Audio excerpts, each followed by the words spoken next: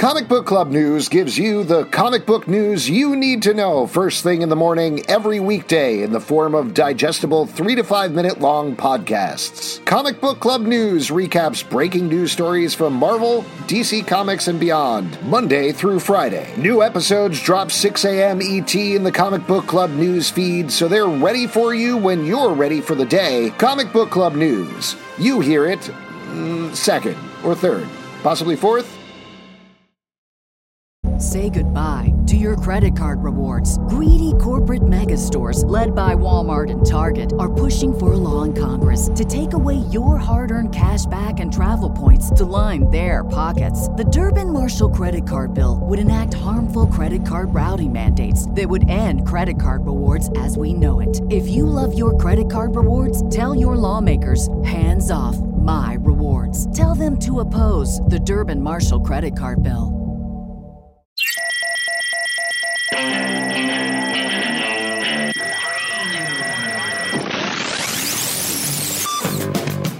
What is up, everybody? Welcome to The Stack. I'm Alex. I'm Justin. I'm Pete, and I'm not looking forward to talking about the Marvel stuff today. Oh, wow. Wow. Really? What a way to plant a flag, Pete. Interesting. Yeah. Well, that's okay, because we're going to kick it off with a DC comic first. Punchline. Okay.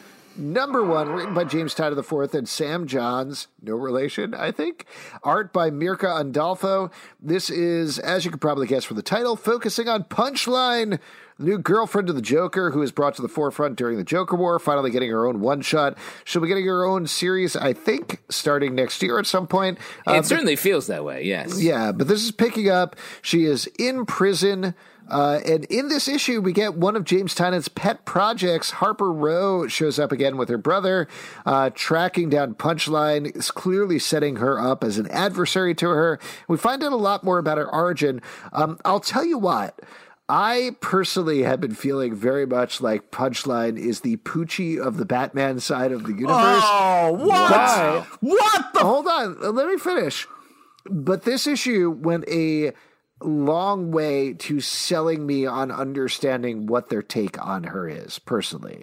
Okay. Pete, you're all in on Punchline. That is clear. Yes. I think this is a interesting kind of way to come at this character. What I don't like is she's like, oh, man, don't trust people who have a podcast. They turn out to be psychos, which, you know, it's fair. Truth. It's fair. But I do think that this is an interesting villain. It's one of those things where, like, she was kind of forced into a situation, almost helped the Joker in quotes, and then kind of like Batman interrupted them, and then felt like, oh man, I was so close to being a part of something bigger, and this is kind of her pursuit of that. So it's interesting. I feel like as a first issue, they do a good job of being like, okay, here's this character. Here's a little bit of her backstory and what she's about. And I think it does a good job of getting you intrigued for more, to see how this is all going to unfold, and to see if she does claim her kind of like all the bad stuff that she does or tries to like hide it. I first off, I thought the art on this was great by Mirka and Dolfo. Really good stuff, and sort of had some flavor to it as opposed to just sort of getting it done, which I thought was nice. But I think this issue made crystal clear what the whole idea here is. Jumping off what you said, Alex, like the whole thing with Harley Quinn was, it always felt a little wild that Harley Quinn was the Joker's psychiatrist, and then suddenly she became his partner, or his just like fully on board. And in this issue, we get to see. Wait, can I? Yes, sure. I just wanted to ask you: have you ever just like really hated your day job before? No, I've never. What is work? Because, you know, when you love your job, it's like you never work a day in your life. So, don't know what you're talking about. If you teach a man to fish, you never work a day in your life. That's what I always say. That's right. I'd rather be fishing, says the seat of my jeans. What I like about this, though, is it's sort of we see the progression, and it very much mirrors how many people are go from being a regular person on the internet to being radicalized in our modern world through social media. Yeah. And I think this does a really good job of using that very real issue in our country/world and putting it into the comic book world and bringing us a character that we believe. Like, I believe the way this story is told, and having Punchline land where she does, like, I'm on board. I think this is a really good issue for getting us to like the character. Yeah, I hope those punches do land, because it'll be interesting to see how this unfolds. Yeah, like you said, very smart, very well done, particularly if you've been on the fence about the character like I have. I recommend reading this issue. Let's move to another one that I know Pete is excited about, even though it's a Marvel comic, Taskmaster @1, written by Jed McKay. I should have been more specific and said the X-Men stuff, yeah. Art by Alessandro Vitti. So this is a new take on Taskmaster. He is just chilling out on a golf course when we pick up here. Ends up getting framed for a murder. I won't spoil who gets murdered, but ends up on the run for that murder, as usual. Particularly given that we revisited Fred Van Lente's excellent Taskmaster series just a few months ago. Here on this very show. What'd you think about this one? What'd you think about this new take here? I thought this was a lot of fun. Having Bullseye and him in this kind of celebrity golf tournaments. I just didn't expect this. I was really impressed with, just from reading comics and knowing this character, like, okay, I know how this is going to go. But I was pleasantly surprised by the start of this and how different it felt from what I expected. And I think it was kind of a very cool story and also a very interesting team up. So I think this did a really great job of setting up this kind of new take on Taskmaster a little bit, and then kind of like this arc of where this is going, and kind of laid out all the characters that are going to be involved. I think this did a great job of getting me wanting more and excited for this world. Taskmaster has this weird spot in the Marvel universe where sometimes it's a little bit Deadpool-esque, but it's just like sometimes he's meant to be a scary villain who is like very hard to beat. And in this, he's sort of goofy dude who is like fucking around. And that's why I feel like Fred Van Lente's take we love so much, because it really found the middle ground between those two. Like, he's someone with a tragic backstory where he can't retain his long-term memory, and because his brain is full of these fighting techniques that have overtaken his short-term memory. So it's a little I don't quite know where this book is going, because I like the story and I like sort of the task that I hope he masters by the end of it. But the golf stuff felt a little. I was like, wait, what? And I will say I loved that it was Black Widow. My guess was that it was Black Widow was hunting him, and I love that it actually was by the end of the show. I mean, this seems like a pretty clear tee-up for the Black Widow movie, right? I don't know when this was originally supposed to come out, but given that Taskmaster is going to show up there, Black Widow is going to show up there, obviously, it seems like this is tying into that in a certain way, or at least going to be one of those things where, hey, now there's a trade on the stands. The other thing, I'll get into spoilers here. I sincerely... I don't love the idea of being ahead of a book, but I sincerely hope this is where this twist is heading, because, again, spoilers, the thing is that Taskmaster is framed for the death of Maria Hill, and it feels like killing Maria Hill off screen is a very bad, very weird move, but what I think is going on here is Nick Fury Jr. recruits him to find the real killer of Maria Hill so he can get Black Widow off his back. It seems to me that it's probably Nick Fury Jr. is not who he says he is. It is, in fact, somebody else has lied to Taskmaster the entire time, and that's the twist coming down the road. This is something that I felt very uncomfortable and sort of hated when they brought out, oh, Maria Hill is dead.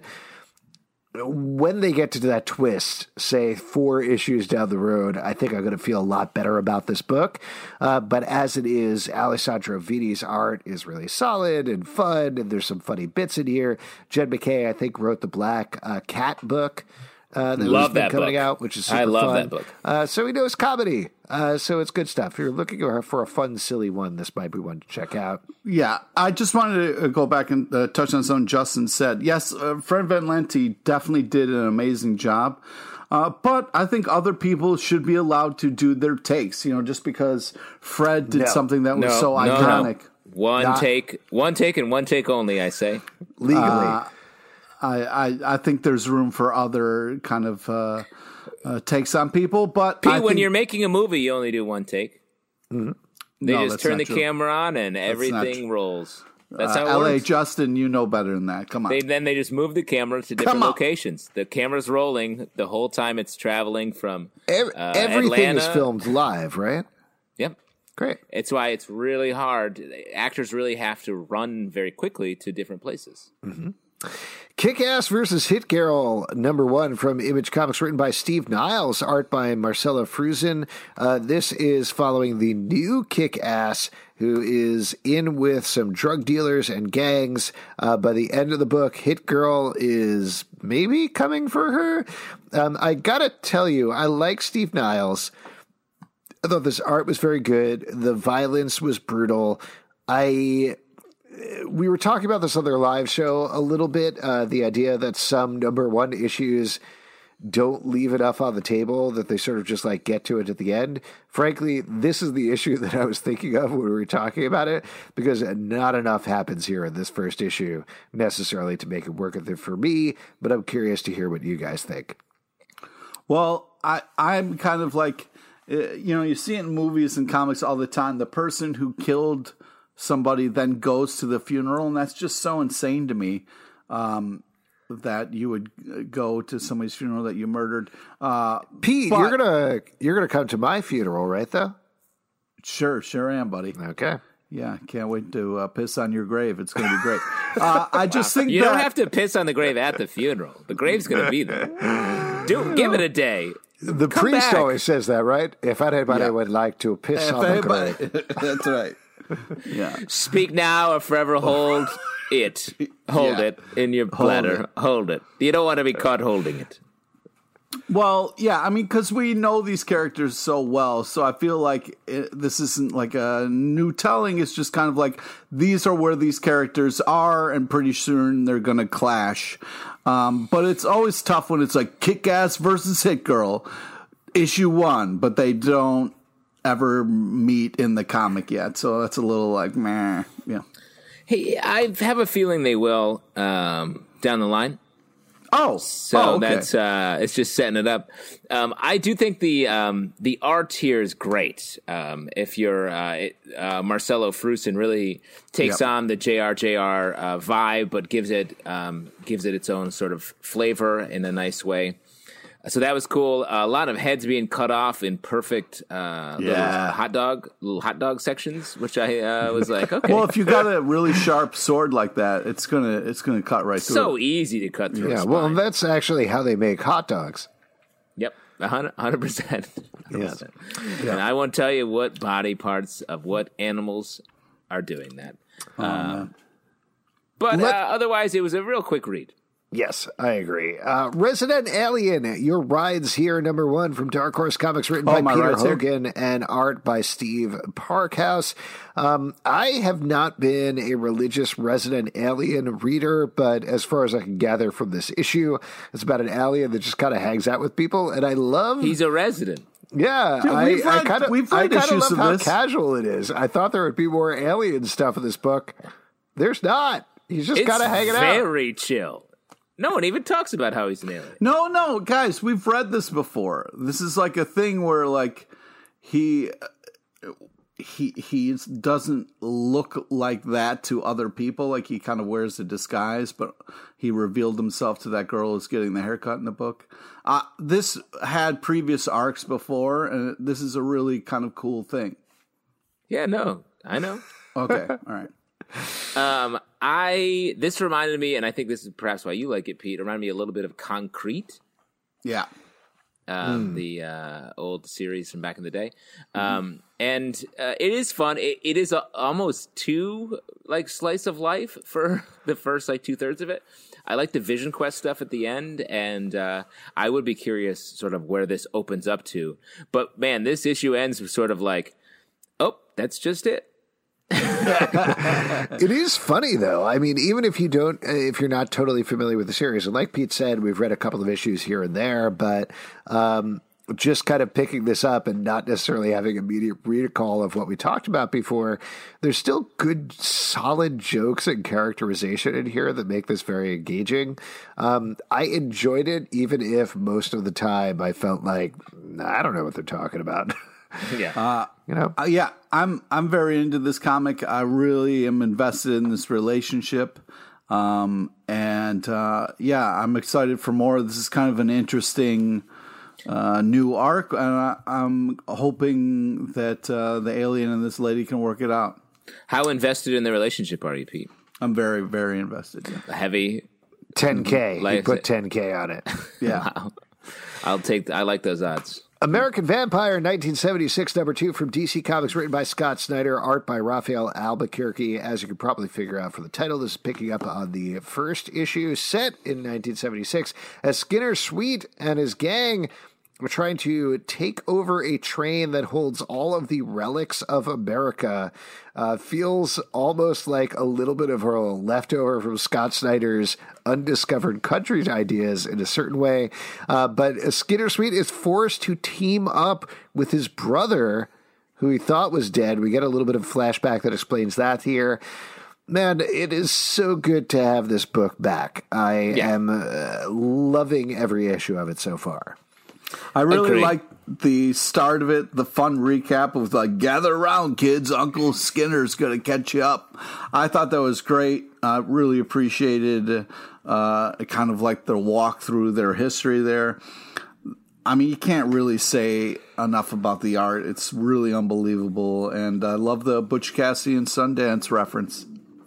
So yeah, Skinner Sweet is such a great character. It's just great to be able to read new stories where we can follow him around. And what I like this series as a culmination point of a lot of the American Vampire dangling threads. And like the tongue is gross, and the tongues that we see in this book are gross. And it's great. It's a truly daunting villain for a title that's been able to maintain such quality over the years. Great stuff. Definitely pick it up. Next up, The Amazing Spider-Man number 52 from Marvel Comics, written by Nick Spencer and art by Patrick Gleason. Finally, Spider-Man is facing down Kindred, the villain who has been taunting him pretty much all of Nick Spencer's run. We have gotten the reveal of who Kindred is, or at least who we think Kindred is. Personally, I have some doubts there that the reveal is actually what we think it is. But in this issue, Spider-Man gives up, surrenders to Kindred to save all of his friends, all the rest of the Spider-Man family, and it ends in a moment that I felt like such a sucker, because I know this is not going to be permanent, but I legitimately gasped out loud at the end of this issue. I thought this was great. Pete is nodding his head. Yes, yes, yes. I can see him on the video. Yes. Give me he more. He loves it. Give me more. No, Justin, let's go to you first. What did you think about this? We have never been closer to finding out how Kindred is than we are with this issue. And you could have said that for many issues in this run of 52. I really want to know now. Well, they've revealed that Kindred is Harry Osborn. Like, that's been the thing that they've come out and said. Yes, and that was that the last issue, or that was, it was 2 issues back. Yeah, and that feels. It feels weird to me. It feels wrong. It feels like a fate. And I think you had the theory that it's Peter Parker from the future, like a dead Peter Parker or something, who is like very bitter about his life, perhaps. And I think this issue, I was thinking of that theory a lot, because it feels like Kindred is sort of like, you've wasted your life fighting for these people. And that's sort of the point. And I think that's a nice counterpoint for Peter our present day Peter to fight back and say, like, it is worth it. You just took the wrong path or whatever. My theory was that it was the robber who kills Uncle Ben, the thief. Man, that would be cool too. But I sort of like your theory a little bit better at this point. Feels more on track with what the story they're telling. Because I don't know what Harry Osborn, while he is a big part of Spider-Man lore, Norman overshadows him so much. And like, I don't know what the point of having Harry there does. Well, I'll tell you also on that note, there's a big scene in here that is very reminiscent of what Scott Snyder did in not Death in the Family, Death of the Family. Death of the Family, Joker arc, where he gathered... the Joker gathered everybody around the dinner table. In this instance, what Kindred does is he digs up the skeletons of everybody who Spider-Man has let die and gathers them around.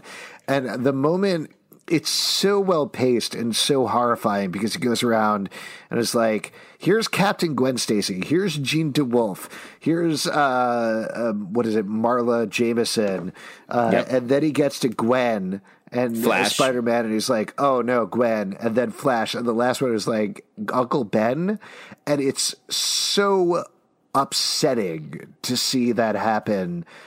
Very well done in exactly the way that it should feel, I thought. Pete, again, nodding his head, yes. Could not agree more, it seems like.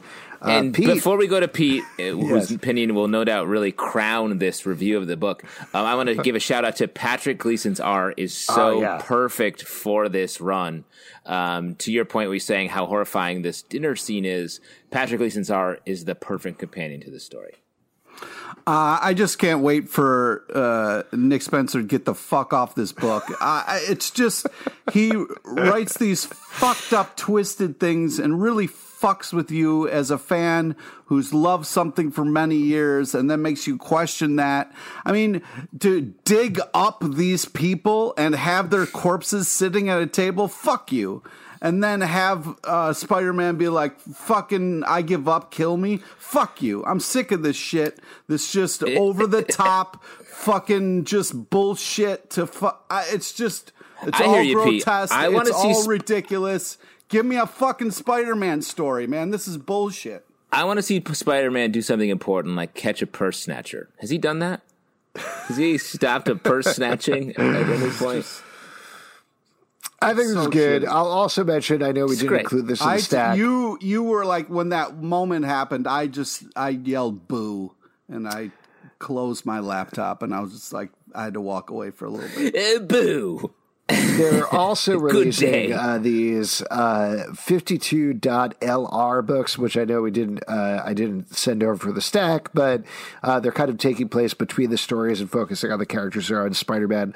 Also really good and really dark. This one focuses on Norman Osborn teaming up with Mary Jane, which is wild, and she hates it. Pete, don't worry. She does not want to work with him at all. But really good stuff and just very dark. It definitely feels like Spider-Man shouldn't be this dark. What is almost unequivocally the best Spider-Man story of all time, Pete? I don't know. Craven's Last Hunt. I think that's your opinion. I don't think. No, I What's think yours? If you ask almost anybody, if you asked what is the best, a couple Rhino stories. They're great. Sure, there's great Spider-Man stories, but the best one of all time is probably, obviously, arguably, Craven's Last Hunt. Spider-Man dies. He's buried in that. Craven takes over. He's covered in spiders. It's dark, and I think that's what Nick Spencer is going for here. No, and Nick I think Spencer's he's channeling just doing that shock value shit. It's not. I don't think so. And also, like, Spider-Man's origin is dark. Like, his uncle dies and he lets him go. It's like guilt. Like, he just doesn't know that death. at the time, though. Don't. No, I know he doesn't know that at the time. Sorry, Justin. Are you familiar with Spider-Man's origin story? Yeah, there was a thief, and he was like, should I stop this guy? And then the guy was like, I'm going to go kill your uncle. And he's like, go right ahead. Yeah. Get out of here, you scamp. As long as Caterpillar Man finds my uncle's corpse later, I'm good with it. Sorry, I'm just saying there's been a centipedes. darkness to Spider-Man from the jump. So I think this is well within the range to tell this story. Nope. Let's move on then to something that is purposely dark. Scare and Hood #1 from IDW by Nick Roche and Chris O'Halloran. We had Nick Roche on our live show this week, so let's be honest here. Let's be true to ourselves. What do we really think about Scare and Hood? I'll come out, and I'm going to say it. This is the truth. I like this book. Nice. Bold. I mean, I raved about the book on the live show, but to boil it down, I really like how this book feels very like slice of life. It's about a father in Ireland, I don't know what town it is, but in Ireland.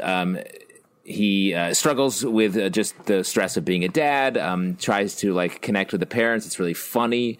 And then there's, we slowly get peppered in a couple details about how like the school is maybe a little haunted. And it builds and builds and builds to a legit scary moment that combines the fear of the supernatural with the regular fears of being a parent in a way that I thought was a real great step forward.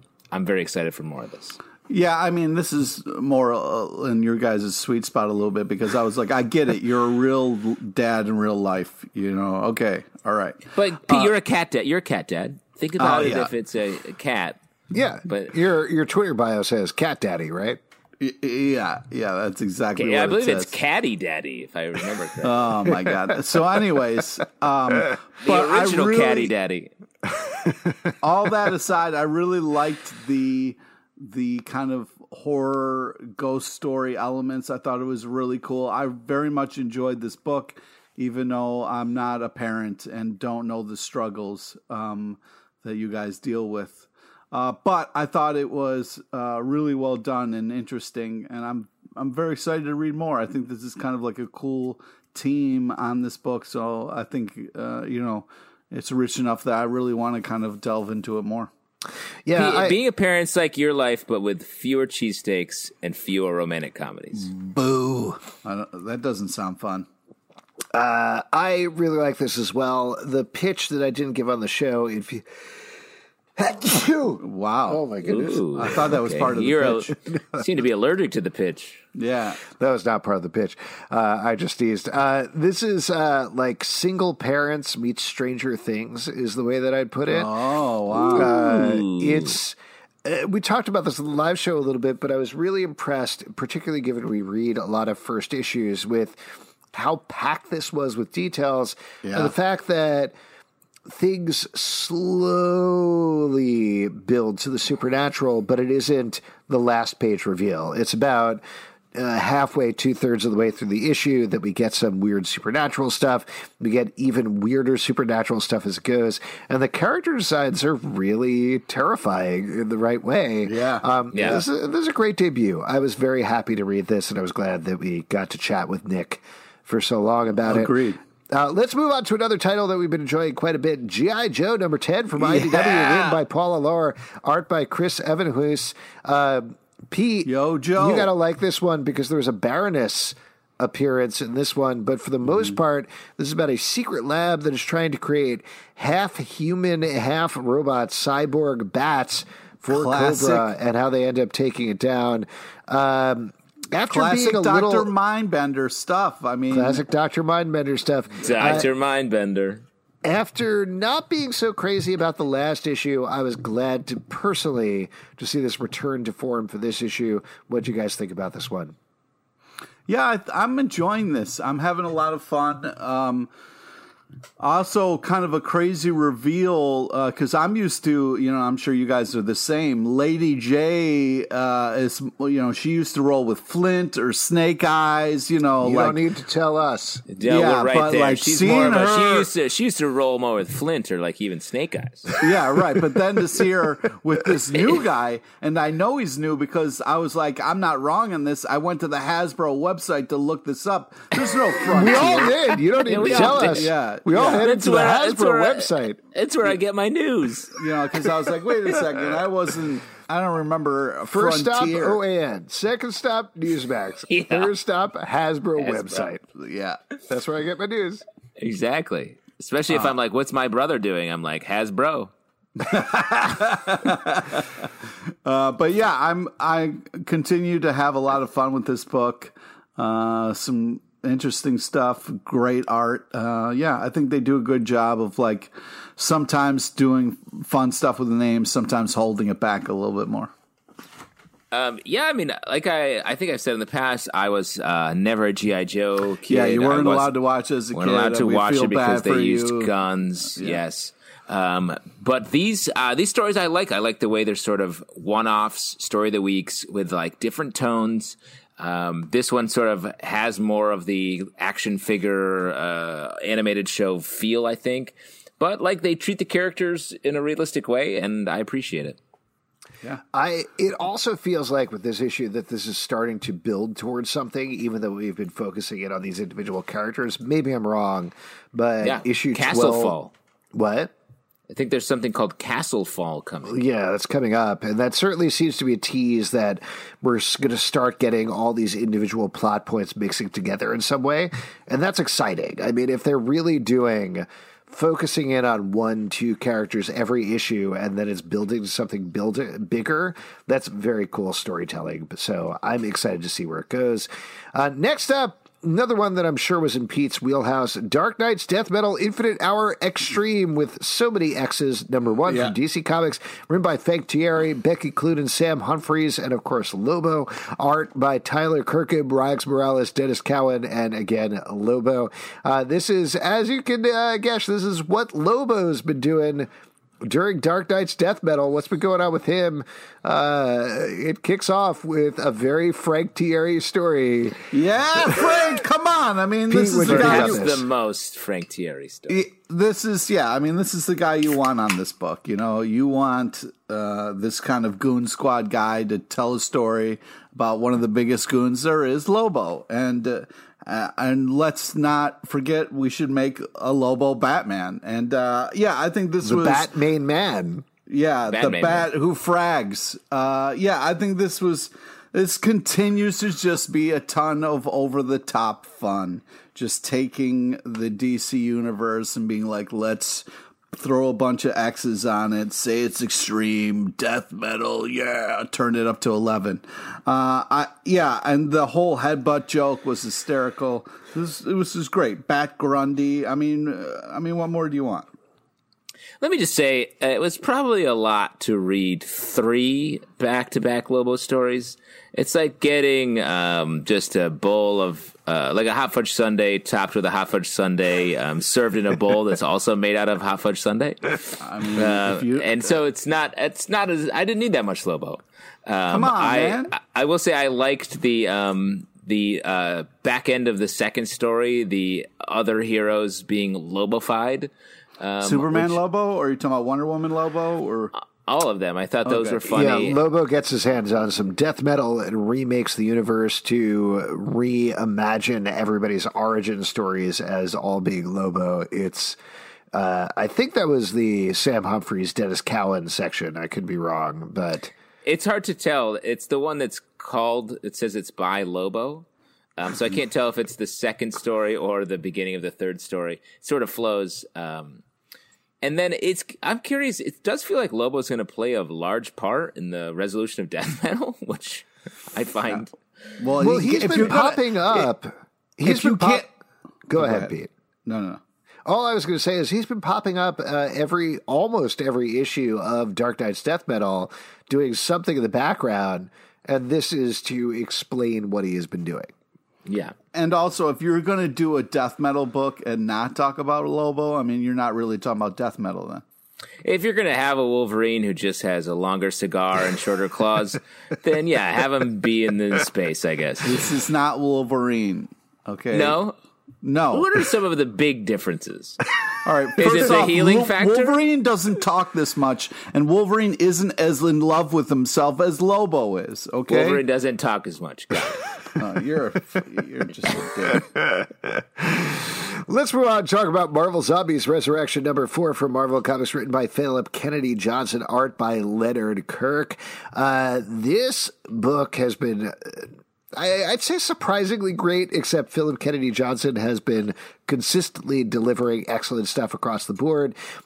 Here, the main thing that I talked up to multiple people who were like, I don't want to read a Marvel Zombies book, was the twist last issue, or at least the plot reveal last issue, that the excuse, the reasoning for the zombies is that it's a bunch of brood who have infested Galactus.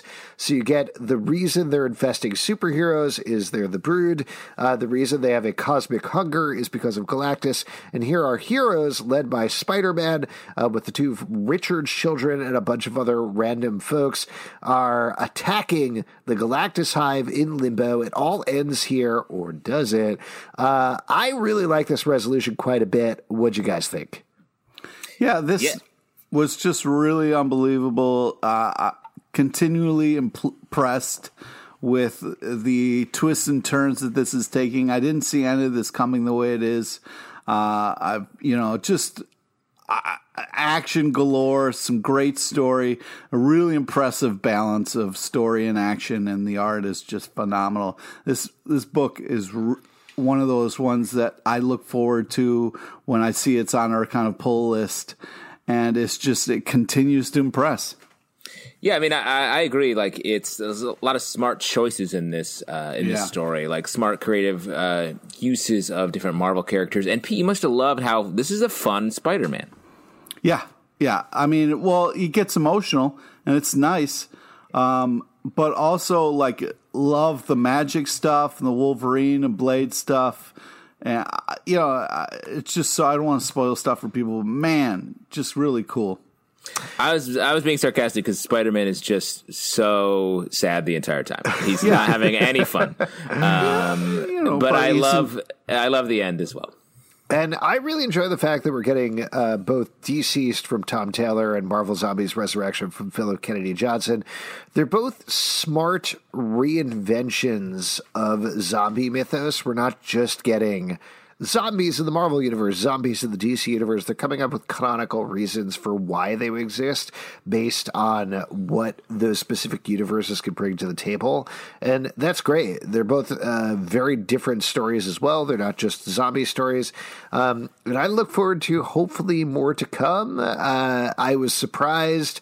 It seemed like it was tying into whatever that Thanos story that Donny Cates had been teasing is, but I guess we'll see down the road. Next up, The True Lives of the Fabulous Killjoys, National Anthem #2 from Dark Horse Comics, story by Gerard Way and Sean Simon, art by Leonardo Romero. This is picking up, obviously, on the first issue, but as everybody is slowly regaining their mojo and fighting against the They Live type characters who are infesting the world, specifically through the lens of cops, who have been taken over by whatever is going on in this world.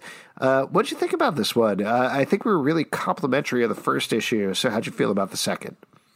I love the art on this book. Yeah. Like, it has such a good tone and vibe for the whole thing.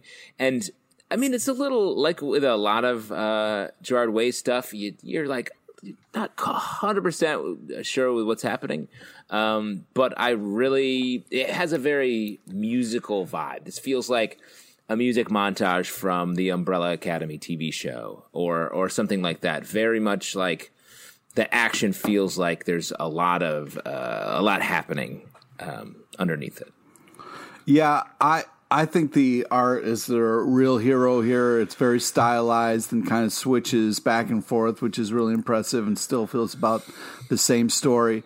But, we don't know exactly, but we've got enough to kind of follow. It's interesting, action-packed. You can kind of understand why the people are doing what they're doing. I've been really impressed with this, and I'm going to continue to keep reading it. I think it's great. Particularly with this issue, it feels like it's the sort of thing that if you have ACAB in your Twitter bio, this is the comic for you. Let's move on and talk about Goosebumps Secrets of the Swamp, #2 from IDW, written by Marieke Nijikab, art by Yasmin Flores Montanez.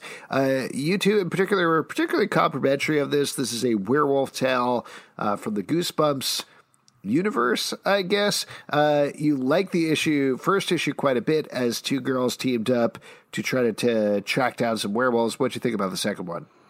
Yeah, I'm really impressed with the way this relationship kind of moved, because what I was worried about in the first issue is you have two characters who kind of forced into this crazy scenario, and I was worried they were going to just fight the whole time and not be able to kind of like move throughout the story and kind of take care of business. And I think they handled that in such a good way. I've been really impressed with the Goosebumps. This is a fun story. Art is unbelievable. I liked this depiction of werewolves, and I thought it was adorable how that one werewolf just kind of curled up. I think this is very cool and interesting story. I'm excited to read more. I have a feeling these werewolves are going to be people eventually. What? Not a ton happens in this issue as far as driving the story forward. It's mostly like we're scared in the swamp. But yeah, I'm curious to see. It feels like another shoe will drop next issue. Yeah, I still feel like it's not quite bringing all the elements together. The essential idea of two girls who are super into fantasy role-playing games tracking down real werewolves in the woods is a really smart idea, but it's not necessarily paying off on that premise. I hope we see more of that the next issue, though I do like the art. I think the character designs are very nice, and I'm enjoying reading it. It's a nice, light read. Next up, Getting It Together, number 2 from Image Comics co-creators and co-writers Sina Grace and Omer Spahi, art by Jenny D. Fine. We had Sina Grace and Omer Spahi on the live show a couple of weeks back to talk about the first issue, which we like quite a bit. This is like Friends, but set in San Francisco and real.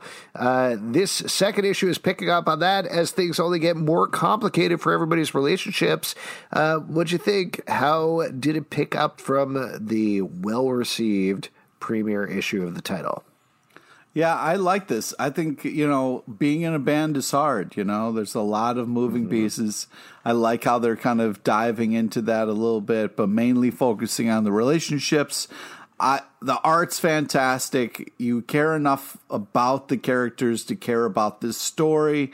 It's relatable. I think it's very cool. I liked how they kind of handled going back and forth between the different people and, their kind of sides and stuff. I also thought it was very cool the way the art kind of pulls out and pulls in. Like sometimes you see wider shots and other things going on, and sometimes it's very close up. I think that's very cool storytelling. Yeah, I also really like the drinking that was going on there. I can relate to that as well. Yeah. I agree. I think this is a great second issue. First off, just reading this comic from a pandemic point of view, it is like reading science fiction. I'm so jealous of these characters. Yeah, oh my God. Can you imagine being able to go into a bar and then get a drink? I know. That scene in the bar, I was like, yes, please, tell me more. How was it? What was it like? So what did the bar smell like? I even drove by like a TGI Fridays. I was like, oh my God, I want to go in. I've never fallen that far. But outside of that, the relationships are really well done in this. And I want to say there are so many great standalone panels where you really see a perfect encapsulation of a real human action in the moment. Yeah. I like this title's willingness to make the main characters unlikable, which is not an easy I like that about impulse. us. I like that about us as well. Shut up. Shut up. No, I think that's really good. I mean, you have this main relationship that's broken apart, and the fact that you read both of these characters as they're talking about the relationship, they're trying to be friends, it just doesn't work. They're both really not very good at it, and there's always this temptation to make those sorts of characters come to some sort of resolution or one character to be better than the other, but it feels like a real relationship right at the middle of this where nobody's right. They just broke up. They were both assholes to each other. They shouldn't have been together. Things went horribly wrong, and they continue to go horribly wrong. So it feels very realistic in terms of the characterization, and I think that's very nice to see. Yeah. Also, fun little story in the back as well. Absolutely. Last bit to talk about. Let's get to our X of Swords, 10 of Swords block, which I know Pete has been eagerly awaiting. We're going to talk about 3 issues this week. Yes. Marauders number 15 from Marvel Comics, written by Jerry Dugan and Benjamin Percy, art by Stefano Caselli. Excalibur number 14, written by T.D. Howard and art by Phil Noto. Wolverine number 7, written by Benjamin Percy and Jerry Dugan and art by Joshua Cassara. In the first issue, we get a resolution of what happened with Wolverine after she stabbed. Let me just run through the plot here, and then you can complain to your heart content. Hold on. Right. We get a resolution of the cliffhanger last week was that Wolverine decided to shut down the conflict between Arakko and Krakoa with Otherworld stuck in the middle by stabbing Saturnine to death. We get a resolution to that. Turns out she knows what was going on. She shuts it down. We can see the rest of the dinner party as everybody kind of feels each other out and figures out what the strengths are. Then in Excalibur 13, we finally get the first of the fights. And spoilers here, I'll go through these, but just to give you the rundown of the fights, the first one, Betsy Braddock, Captain Britain, gets beaten immediately. Pete has taken off his headphones. He is done. He is out of here. Betsy Braddock gets beaten immediately. Then I believe the second fight is Doug Ramsey, which he is terrified about. Turns out the fight is to get married, and everybody the ultimate wins fight. there. The ultimate fight. The third one is a wrestling match between Ileana and Pog, I believe. She loses that, which totally makes sense. And then we get a drinking contest between Storm and Wolverine. That's a little bit of a tie for Krakoa there. But then Wolverine gets sucked into a fight, a 3-way fight. Pete, put on your headphones. Put on your headphones, Pete. You can't hear what we're saying. Come on. Can I rant now? Can I please? You should listen to what we're saying. Why are you avoiding spoilers? You got to at least hear what I'm saying. I can't relive this bullshit again that you're telling me and not react to it. It's so fucking painful to sit here and you recount the shitty fucking story. You love Here's sword what fights. I think is phenomenal about this. I was going into this. Peter's taking off his headphones again. What I think is great about this that I was not blown away by is probably too strong, but really impressed by is I was going into this expecting, okay, that we're going to go through 10 sword fights, right? Yeah. They start off with a sword fight that ends almost immediately. I was like, what the fuck is happening here? Why are we not going to get sword fights? This is honestly, Pete, put back on the headphones. Put back on the headphones, Pete. Like, I want you to hear this part now, please. No. I want you to hear this part that I'm talking about because my feeling when I was reading this, when Betsy Braddock immediately loses in like 2 pages, I was furious. I was like, what is happening here? And then when the second fight was a marriage, I was like, where are the sword fights? I was promised sword fights. But by the time they got to the third fight and the fourth fight, I was starting to get really impressed by the structure of the storytelling here. You. Hold on. Fuck you. I was impressed by the structure of the storytelling here because it's a total swerve. They're going for like, what are your expectations? It's going to be this gauntlet of 10 fights. Instead, we're coming up with different ways of hitting this. And it becomes clear, definitely getting into spoilers here, but it becomes clear through the storytelling that what Saturnine is doing, that her whole plan is not to have Krakoa beat Arakko, but to have Arakko realize, wait, we are the same as Krakoa and we need to join together. And we're not quite there yet, but that's such a fascinating, interesting, different swerve for the storytelling. I am very excited for where this is going forward. Pete, go ahead. All right. Well, first off, to address what you're saying, if you're going to do that, fucking do a fun issue where they're playing fucking volleyball or whatever, or having a barbecue and they can fucking get along or whatever. But you set up for fucking 14 issues, there's going to be this epic fucking battle. And the first epic battle is shit. The second battle is a marriage. What the fuck are you talking about? The third, fourth, fifth, they're not even fights. They're bullshit fucking side things that don't make any sense. people who won don't get points. Other people are getting random points. What the fuck is going on? You've teed this up for fucking... There's gonna be 22 issues of this bullshit, and you've done nothing but rob us of good story with this bullshit where there's actual story that could be happening, but you're not addressing that, just sitting across from each other going, oh, you've done well raising our children. Fuck you! If you're gonna get into it. Don't just fucking give us one piece of something and walk away. I'm so frustrated on so many levels with this fucking story. I've had it up to here. I was so pissed. Captain Britain, that whole thing with it's very upsetting when you build to something and then don't come close to even delivering it. You fucking piss in my face when it comes to delivery and then walk away and go, yeah, this shit doesn't even matter. We're Pete, counting random spoilers. Points. The next issue is the two X-Men pissing each other's faces for the... Yeah, that's That's the X. Well. That's the X. Pissing context. Hold on, Pete. I feel like you might need to catch your breath for a second. Is that... The art is very enjoyable. Oh, nice. That's took a great lot for me to say that. I agree with Alex. This was such a surprise, but reading these 3 issues in particular, it really felt like, oh, they're doing like, even though it's not explicitly this, it feels like the fairy realm, where nothing is what you expect. And so, of course, the battle is not going to be just a bunch of random sword fights. Everyone is being tricked. But I think what's smart about that is the Arakko... the reader, are being tricked.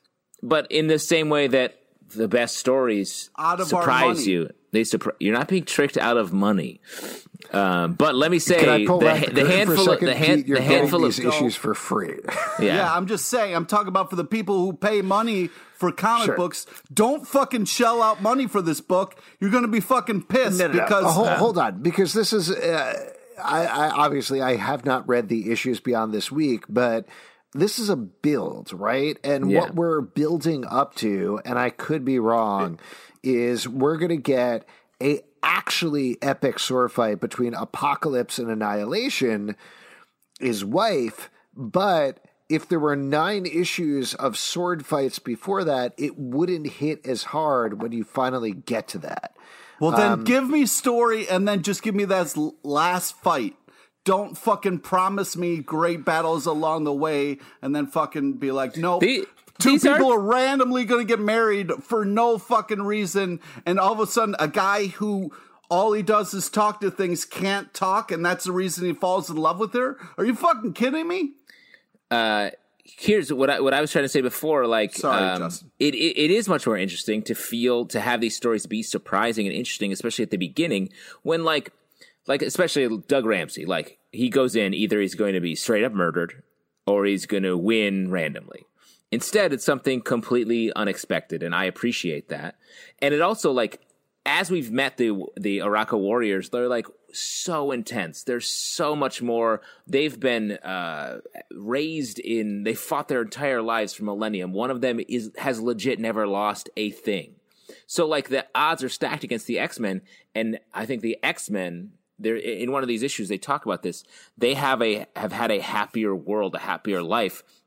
So I think they can sort of figure out these games and win this without it being just a brute battle between different people that we've seen 100 times in 100 different comics. So I think this actually makes for some better storytelling. The fact that Wolverine issue where he wins and also loses is fun. It's funny. Wolverine is outplayed twice in these issues. I love the Storm Wolverine drinking battle. That's great. Did you see Storm leans in for a kiss? She does. Like, what's there's up? So much. Who did the art for that one? That was Joshua Cassara. The way that is laid out in that issue, and it slowly builds until Wolverine disappears as they're about to kiss because they're completely wasted and they're going to hook up. That's great. Like, I love the tension inherent in that scene and the fact that Wolverine ends up in this three-way battle where he's just plastered the entire time is so much fun. It's good. Pete, you're upset. Yes, I'm very upset because who the fuck... I don't understand why Wolverine is not acting like Wolverine. Wolverine, you know, you can't just drink in the middle of a sword battle. You know you're going to have to fight. And also, like, why are you trying to cheat beforehand? Like, I have no... They say that it's a drinking game is the battle, so he does it. Listen, yeah, you can't smell you're going to get fucked on that. I saw that coming a mile away. I've never been fucked during a drinking game, or I guess afterwards, but I don't know. Anyways, I just think that, hey, if you want to tell stories, great, but don't promise me one thing and then deliver another thing. I like a swerve. I like interesting stories. Yes, the marriage is surprising, whatever. Great for you guys, but when you put me through these fucking origin stories of getting a sword and, oh man, I got the baddest sword I can get, and now I'm going to go into a battle to fight for my fuck island. Oh my God. And then you don't do that. You don't even come close to a battle. We haven't gotten one good one yet, and the scoring is all wrong. You're really concerned with the score. Yeah. If you're fighting to the death and it's... the title of the event is called X of Arm Wrestling. I don't understand what your problem is. That fucking arm wrestling. It's called 10 of Marriage. Well, clearly we have a disagreement here, and I think that's great... 2-1, we win. Later. There you go. Araco wins. That's it for our Stack. Yeah, we're Araco. Sorry, Justin. That's it for our Stack podcast. If you'd like to support us, patreon.com/comic book club. Also, we do a live show every Tuesday night at 7 p.m. to Crowdcast and YouTube, iTunes, Android, Spotify, Stitcher, or the app of your choice to subscribe and listen to the show at Comic Book Live on Twitter, comicbookclublive.com for this podcast and many more. Until next time. Keep getting married, everybody. Get out there. The ultimate sword fight.